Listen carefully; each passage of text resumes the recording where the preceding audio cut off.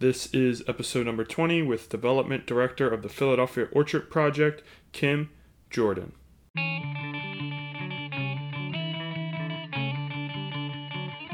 Welcome to the We Love Philly podcast. My name is Carlos Aponte, a Philadelphia school teacher whose mission is to promote volunteerism throughout the city of Philadelphia and help put the brotherly love back into the city of brotherly love. Each week, my students and I bring you a person or organization that is making Philly a better place. Thanks for spending some time with us, and let's dive in. Liberty Hyde Bailey once said, "A garden requires patience, labor, and attention. Plants do not grow merely to satisfy ambitions or to fulfill good intentions. They thrive because someone expended effort on them." Alfred Austin once said, "The glory of gardening, hands in the dirt, head in the sun, heart with nature. To nurture a garden is to feed not just the body, but the soul." We are bringing you a lot of soul food with Kim Jordan, the Development Director of the Philadelphia Orchard Project. In this episode, we talk about their dream of a Philadelphia where free fruit is available to all. We also talk about how orchards have brought Philadelphians together, and we talk about how to take charge and start a community orchard in your own neighborhood. If you want to learn more about the Philadelphia Orchards Project, you can reach out to them on their website, phillyorchards.org. They're also on Instagram at Philly Orchards, and they're on Facebook at Philadelphia Orchard Project. If you want to stay up to date with what is going on at We Love Philly, you can check us out on our new website, welovephilly.org. We're also on Instagram at We Love Philly, on Facebook at welove.philadelphia. We would appreciate it if you shared the show with your friends, or if you know anyone that wants to be featured on the show, or if you know anyone who needs volunteers, please don't hesitate to reach out to us by email, welovelpacademy@gmail.com. Stick around for the end of the show, where we have a new segment called Just My Thoughts, where we tie in an educational philosophy based on the episode you just heard. And here we go with Kim Jordan.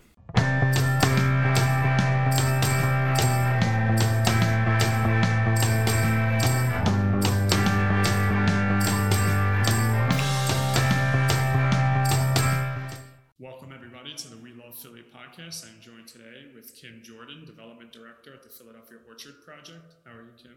Doing great. Thank you. How are you? I'm great. I'm super grateful.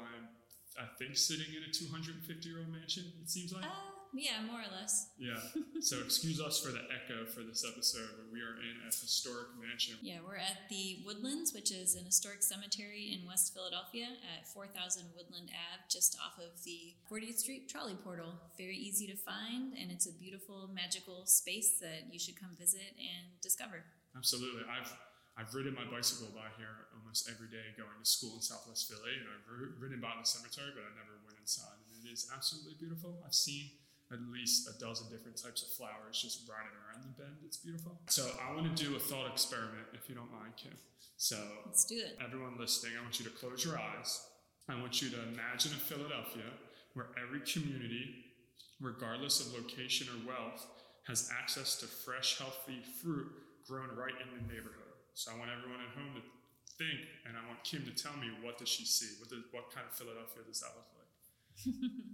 Well, it sounds like a familiar line to me, and that's because when you say that, I picture one of the 64 orchards that we've currently planted all over the city. It means walking down a street where you may not expect to see it, but all of a sudden there's a tree with hundreds of cherries on it, or there's a vine of grapes that you didn't think was going to be there, or there was a pawpaw and you're not even really sure what a pawpaw is, but you see something growing there and you kind of want to know what it is, and maybe you think you would eat it. That's so cool, especially on a hot summer day like today, if I was able to just walk down the street and grab some fruit. And it was cool. We were doing that when we volunteered a couple of weeks ago with Michael, and we were actually picking June berries. And it was cool. As we were picking June berries, we got to eat them, and then we saw people walking by who then came over to us and wanted to help us pick them, and then they wanted some June berries. Mm-hmm. And then a woman offered to make us a June berry pie if we gave her some June berries. We still have her email, so definitely didn't forget about her. But yeah, it's really cool. I feel like it brings the community together. Yeah, it does. That's one of the things I like the most about our orchards, is because they are in so many neighborhoods around Philadelphia where you might not expect to find them, that there's always that opportunity to engage with people that are walking by, that are just, they're going down the street to see their friend or going to the store, and all of a sudden they're like, hey, what's on that tree? Can you really eat it? And there's definitely some doubt from people. Not everyone wants to eat something that is grown in the city, but there's plenty of people who are adventurous and willing to try. I think that's the coolest thing about what you're doing is people can actually see where their food comes from. And it's funny that you say that people don't want to eat food that's grown in the city when they don't see where their food is really being grown. But if you can have it sustainable inside of Philadelphia, I feel like it has to taste better. I mean, those June berries were delicious. They definitely are. And, I love doing those Juneberry harvests. Again, it's just a really great opportunity to talk to people that you might not get the chance to otherwise, but they're just curious. They have to find out what you're doing. People don't know that an apple grows on a vine, or I don't know, or a strawberry grows on a tree, or I'm not really sure. People have a lot of misconceptions sometimes, so it's good to be able to show them this is how it happens, and this is what it looks like, and to see it in different stages of growth and of ripening. It's just a year-round educational opportunity. Yeah, this is how nature intended it. So what is an orchard? So an orchard in Philadelphia is going to be a little bit different from, a commercial apple orchard or any sort of commercial enterprise where they have rows and rows and rows of the same tree. It's a different scale from what we do. We work with the spaces that our partners have. It tends to be smaller spaces, not always, but we try to do a variety of different plants. So not just fruit trees. We do fruit trees, nut trees, berry bushes, vines, perennials, things like pollinator gardens that help bring in beneficial insects, herbs, all sorts of things that create this entire ecosystem at the place. So we also call them food forests. If that's another term that people might not be comfortable with, but it sort of describes the full ecology that we're trying to create there. Yeah, it's a cool ecosystem. Mm-hmm. Yeah, and so, a lot of the groups that we work with, they also will do raised bed gardening where they're doing annual plants. But another important distinction is that everything that we plant is a perennial, so it's coming back year after year. So for a fruit tree, it might take 5 or 10 years before it's really fully productive, but we also plant things like herbs and berries that are going to ripen much sooner, so people aren't going to have to wait that long for their orchard to produce something. They're going to be able to harvest from it in year 1 and year 2. That's cool. From those things that have that take less time to ripen. Wow. So what grows really easily in Philadelphia? What are we growing? One of our favorite things to plant is figs. Figs are really easy to grow. They don't have a lot of pests that go after them. Squirrels really like them, but squirrels really like everything. So, we deal with that. I think we planted a fig tree at every single orchard that we've planted. People really like to plant things like apples, peaches, cherries, but the more common trees are more prone to have pest and disease issues. So we try to encourage people to plant things like Asian pears, persimmons, typical fruits that everyone loves, apples, peaches, plums, cherries. There's the native fruits that already grow around the city, and we just talked about earlier, like June berries. Pawpaws grow here. They're actually the largest native tropical fruit. They're a really interesting fruit. They ripen in the fall and taste like a combination of, I would say, banana and a mango. How do you spell that? It sounds delicious. P-A-W. Oh, really? Mm-hmm. There's other things we plant like chokeberries, which also grow around here. You can't eat them fresh off the plant, but you can cook with them. Birds really like those too. So chokeberries? Chokeberries. Sounds dangerous. Mm-hmm. I think because they're very astringent. So that's why you probably if you tried to eat it fresh off the plant, you would have a funny taste in your mouth. Gotcha. So when I was on your website doing research, I saw that the Philadelphia Orchard Project started in 2007, and you had 3 community orchards, and now you said today that you have 64. Mm-hmm. And what's that? What's 2007? So 12 years you've gone up to 64. How's that journey been? Have you been here since the beginning?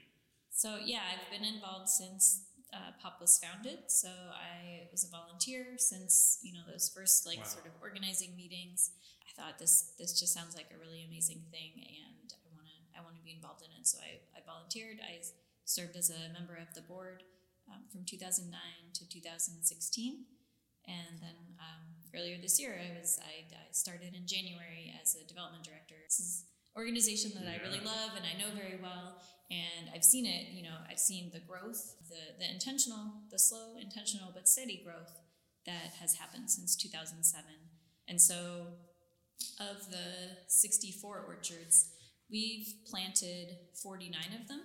We also work with some other groups that we didn't originally plant those sites, like Mill Creek Farm, which is a long-established farm in West Philadelphia, and they have fruit trees that were planted there. And so with groups like that, we will provide them sort of ongoing consulting, help with volunteer recruitment and things like that, but we might not have originally planted the site. So there's 15 of those sites that we call supported sites where we didn't originally plant them. So we planted 49 sites. We work with 64 sites. Wow.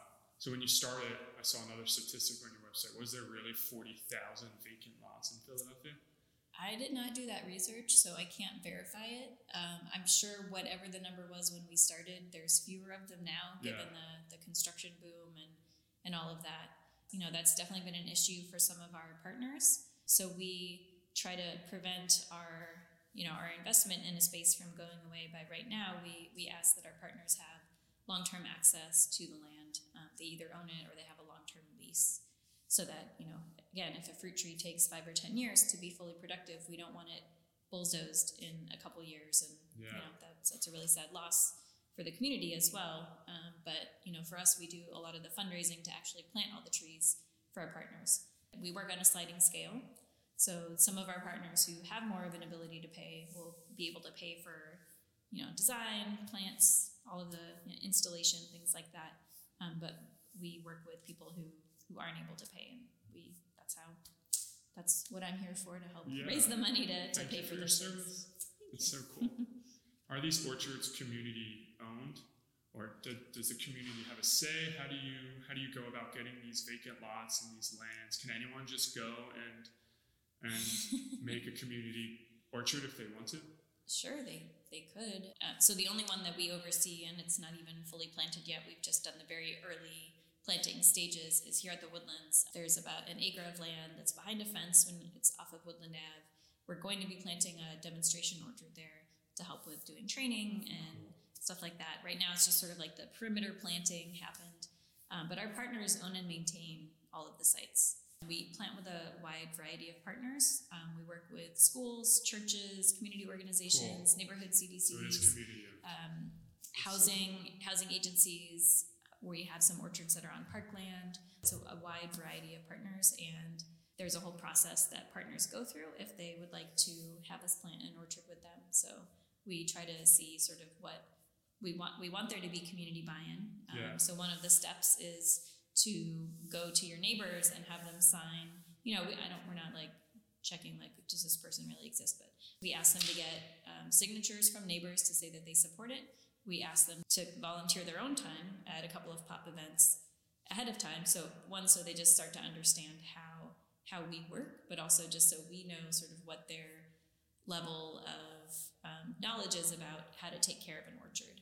We ask them to have a couple of orchard stewards that are going to be the ones that are responsible for maintaining the site, because we have had issues where, it was just one person at this nonprofit that really wanted to have an orchard, but no one else there really cared about it. And then when they moved on, it becomes more work for us to try to help them maintain that site.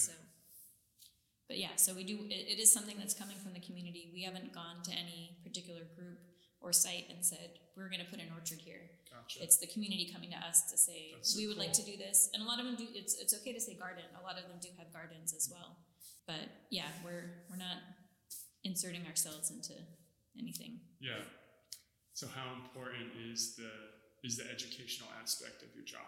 It's pretty huge. We originally thought when POP was first founded that we would plant a new orchard, we would train the existing partners and the staff and whoever was going to oversee it. They would learn everything they needed to know, and then we would just move on. That turned out to be a misconception. And, there's a lot of turnover at some of these organizations, especially in urban ag organizations. There's always more things to learn. In the past several years, in response to what our community partners have said, so we do a partner survey every year to get feedback from them, to know what we can focus on the next year to be better at what we're doing. And what we've always heard is, one, we want more time with POP staff on our site. That's difficult for us given we're still a pretty small staff. We only have 3 full-time staff members and 3 part-time, and then a couple of interns. It's a nonprofit. Yeah, we're a nonprofit. What we focus on instead is developing training. So we have a ton of resources on our website that's different guides looking at pests or diseases for specific species, info sheets about different plants that we plant. We've developed a whole training course called POPcore. It's a 4-course series to train people to become an urban orchardist. But it's focusing on sort of permaculture, sort of the philosophy behind the design of how we plant and what a food forest is, and building something that is working with the environment and benefiting the earth and benefiting the community. So sort of that design philosophy. There's one on pests and diseases. We just did a session last week because there's a lot of rain right now, a lot of heat, and those things really help diseases become rampant. Yeah. Anyway, we'll go with, there's a 4-series urban orchardist education course called POPcore, which we offer on a sliding scale. There's a program we have called the Orchard Liaison Program. So right now, we don't have enough orchard liaisons, so we're really trying to find people that are interested in learning how to care for an orchard space, and then they can help be one of the main people at an orchard site that helps those partners, keep up with maintenance, to do those monthly work days that really help the site stay beautiful and help the trees grow and be productive. The teachers. So, yeah, there's sort of... What's the commitment for that? The commitment, it ranges. So we ask orchard liaisons, we'd like them to do our POPcore training.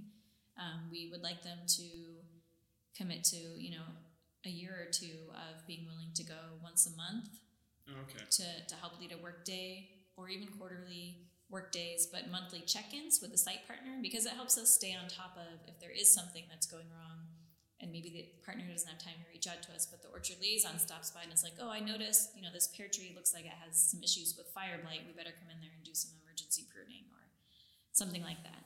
Yeah, so we have around, I think, 15 active orchard liaisons right now. We'd really like to increase that number a lot.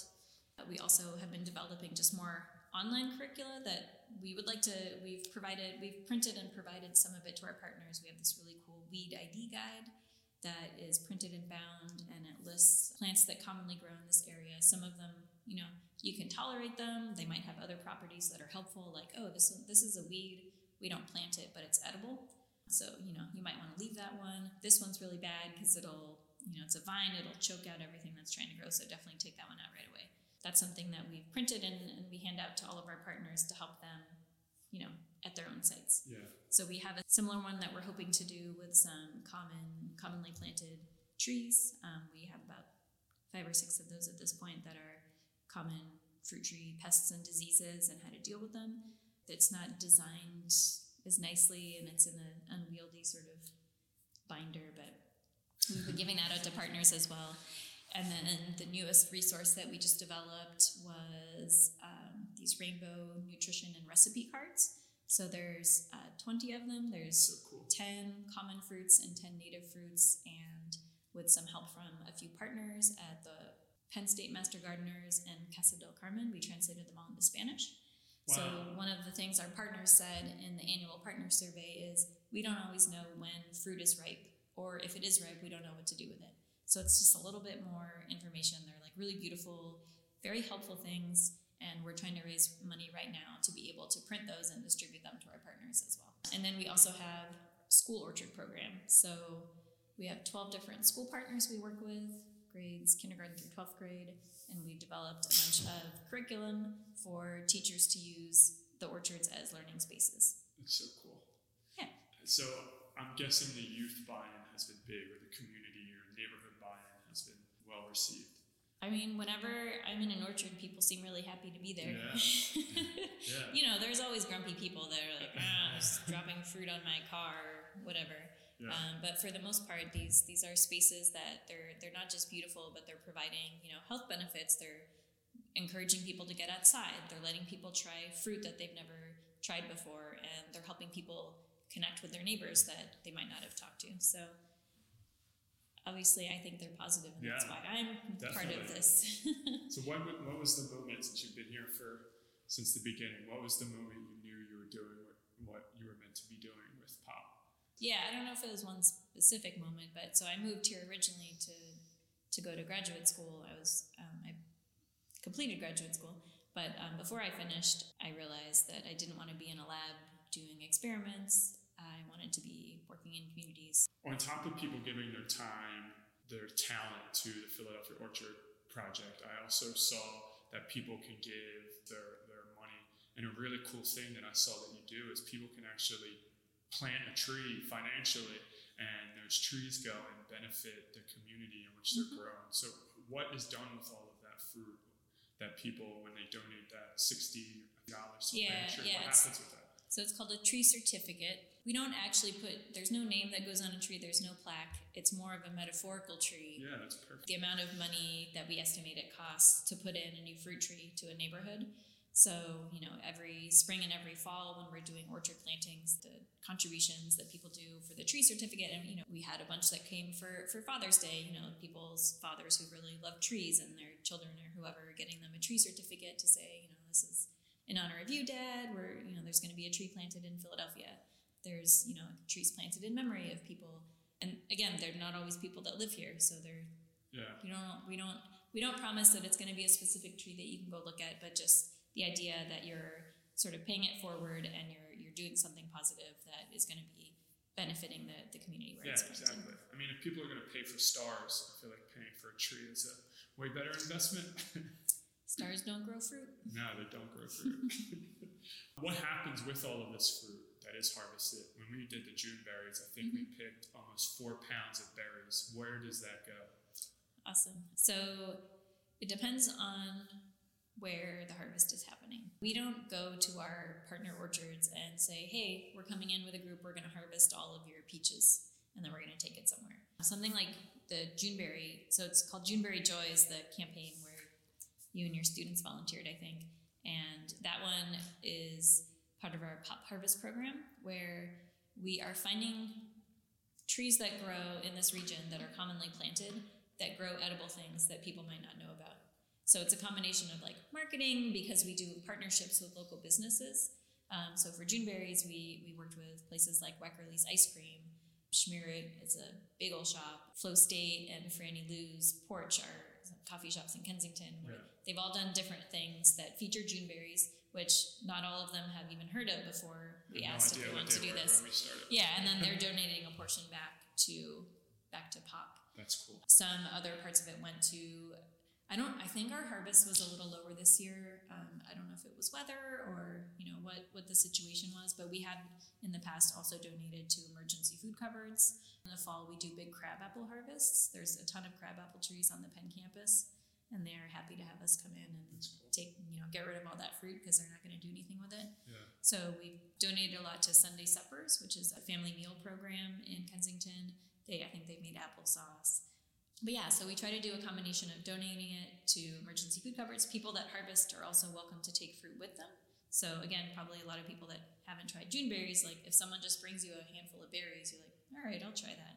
But for the fruit that grows on partner sites, from our partner survey, we know that the majority of that is going back into the community. So whether they're allowing people to come in and freely pick it, whether that means they have an after-school program where they're using it, or if they have their own neighborhood food pantry or things like that, the majority of it is staying in the community.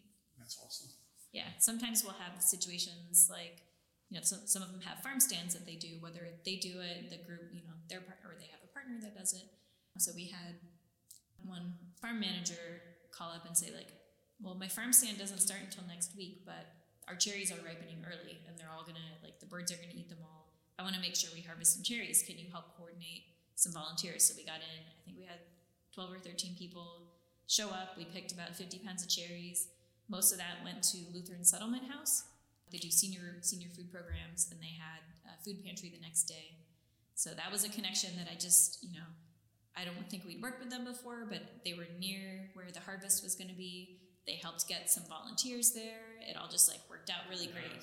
And then I think we took like 10 pounds of them to have for Strawberry Festival, which happened that weekend.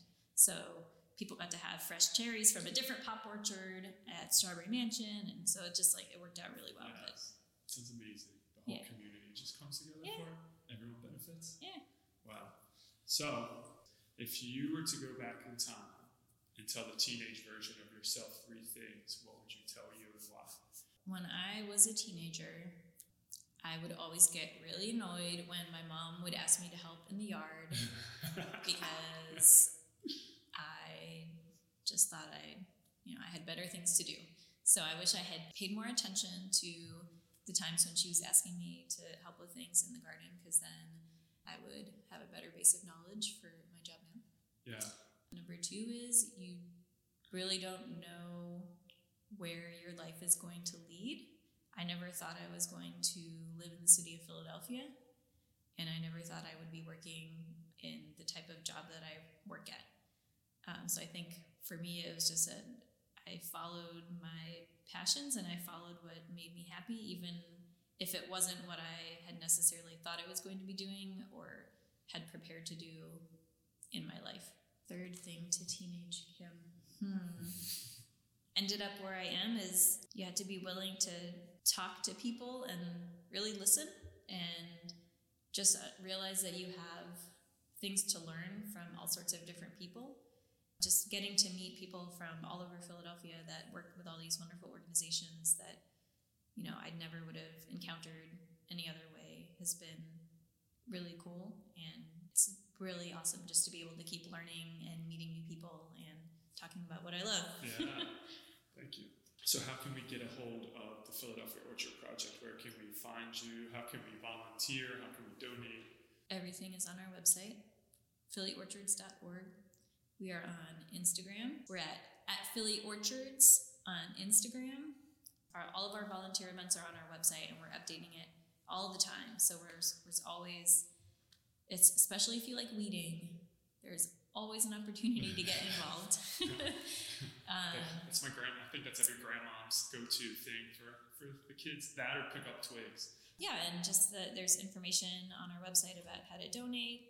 There's, if you know of someone that has some, maybe they have some garden tools they don't use, we accept in-kind donations. Cool. Yeah, and we're definitely going to start putting your events on our volunteer calendars. Cool. So I want to send love your way for the amazing work you're doing for the city of Philadelphia. Not only are you making it more beautiful, but you're also feeding people in need. You're connecting people in the community that might never have met before, all to feed the less fortunate, to make the city more beautiful. And I really appreciate all the work that you're doing and how committed you are for the last 12 years since the beginning. And still be here. It's definitely inspiring.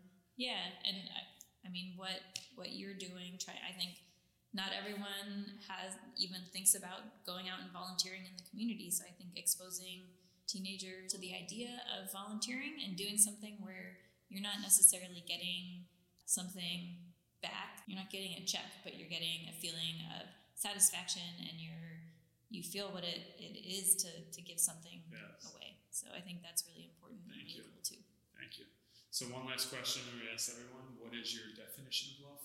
Warmth and happiness and acceptance and togetherness. Awesome. That sounds like I don't really know. No. I don't know. How much do people's definitions of love differ? Oh, a lot. I always get the, man.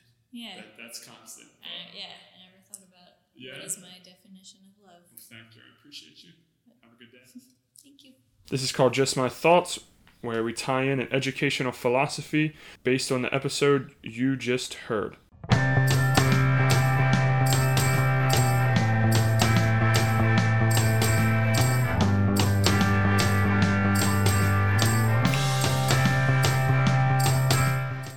So when Kim was talking about the 3 things she would tell her teenage self, I really loved her third thing she would tell her teenage self, which was to really listen to people when they talk. I believe she said talk to people and really listen because you have things to learn from different people. Listening is such a hard skill to master for all of us, especially in the technological age for my students, where your attention is constantly shifting or multitasking is the norm. Unfortunately, what I've found in the classroom is most students are not listening to what you're saying. Instead, they're thinking of a response as you're talking to them. As we all know, that's not listening. I'm still guilty of it myself, especially when I meet new people. It's one of the reasons why I have such a hard time remembering names. As we're meeting, we're thinking of what to say next to the person as they're telling us their name, and then you forget what their name is. The technique I actually teach to students to help them to learn how to listen is to rearrange the letters in the word listen. When you do rearrange the words, you actually find out that it also can spell silent. So I always constantly tell my students that if you can have a silent mind and you can have a silent mouth, you'll be able to listen much better. I also tell them that's why we have 2 ears instead of 1 mouth, because we're supposed to listen twice as much as we speak. So thank you so much for joining us this week. We would appreciate it if you shared our episode with friends. We're always looking for feedback, so rating us or leaving a comment would mean the world to us. We're looking forward to spreading more love next week. Peace.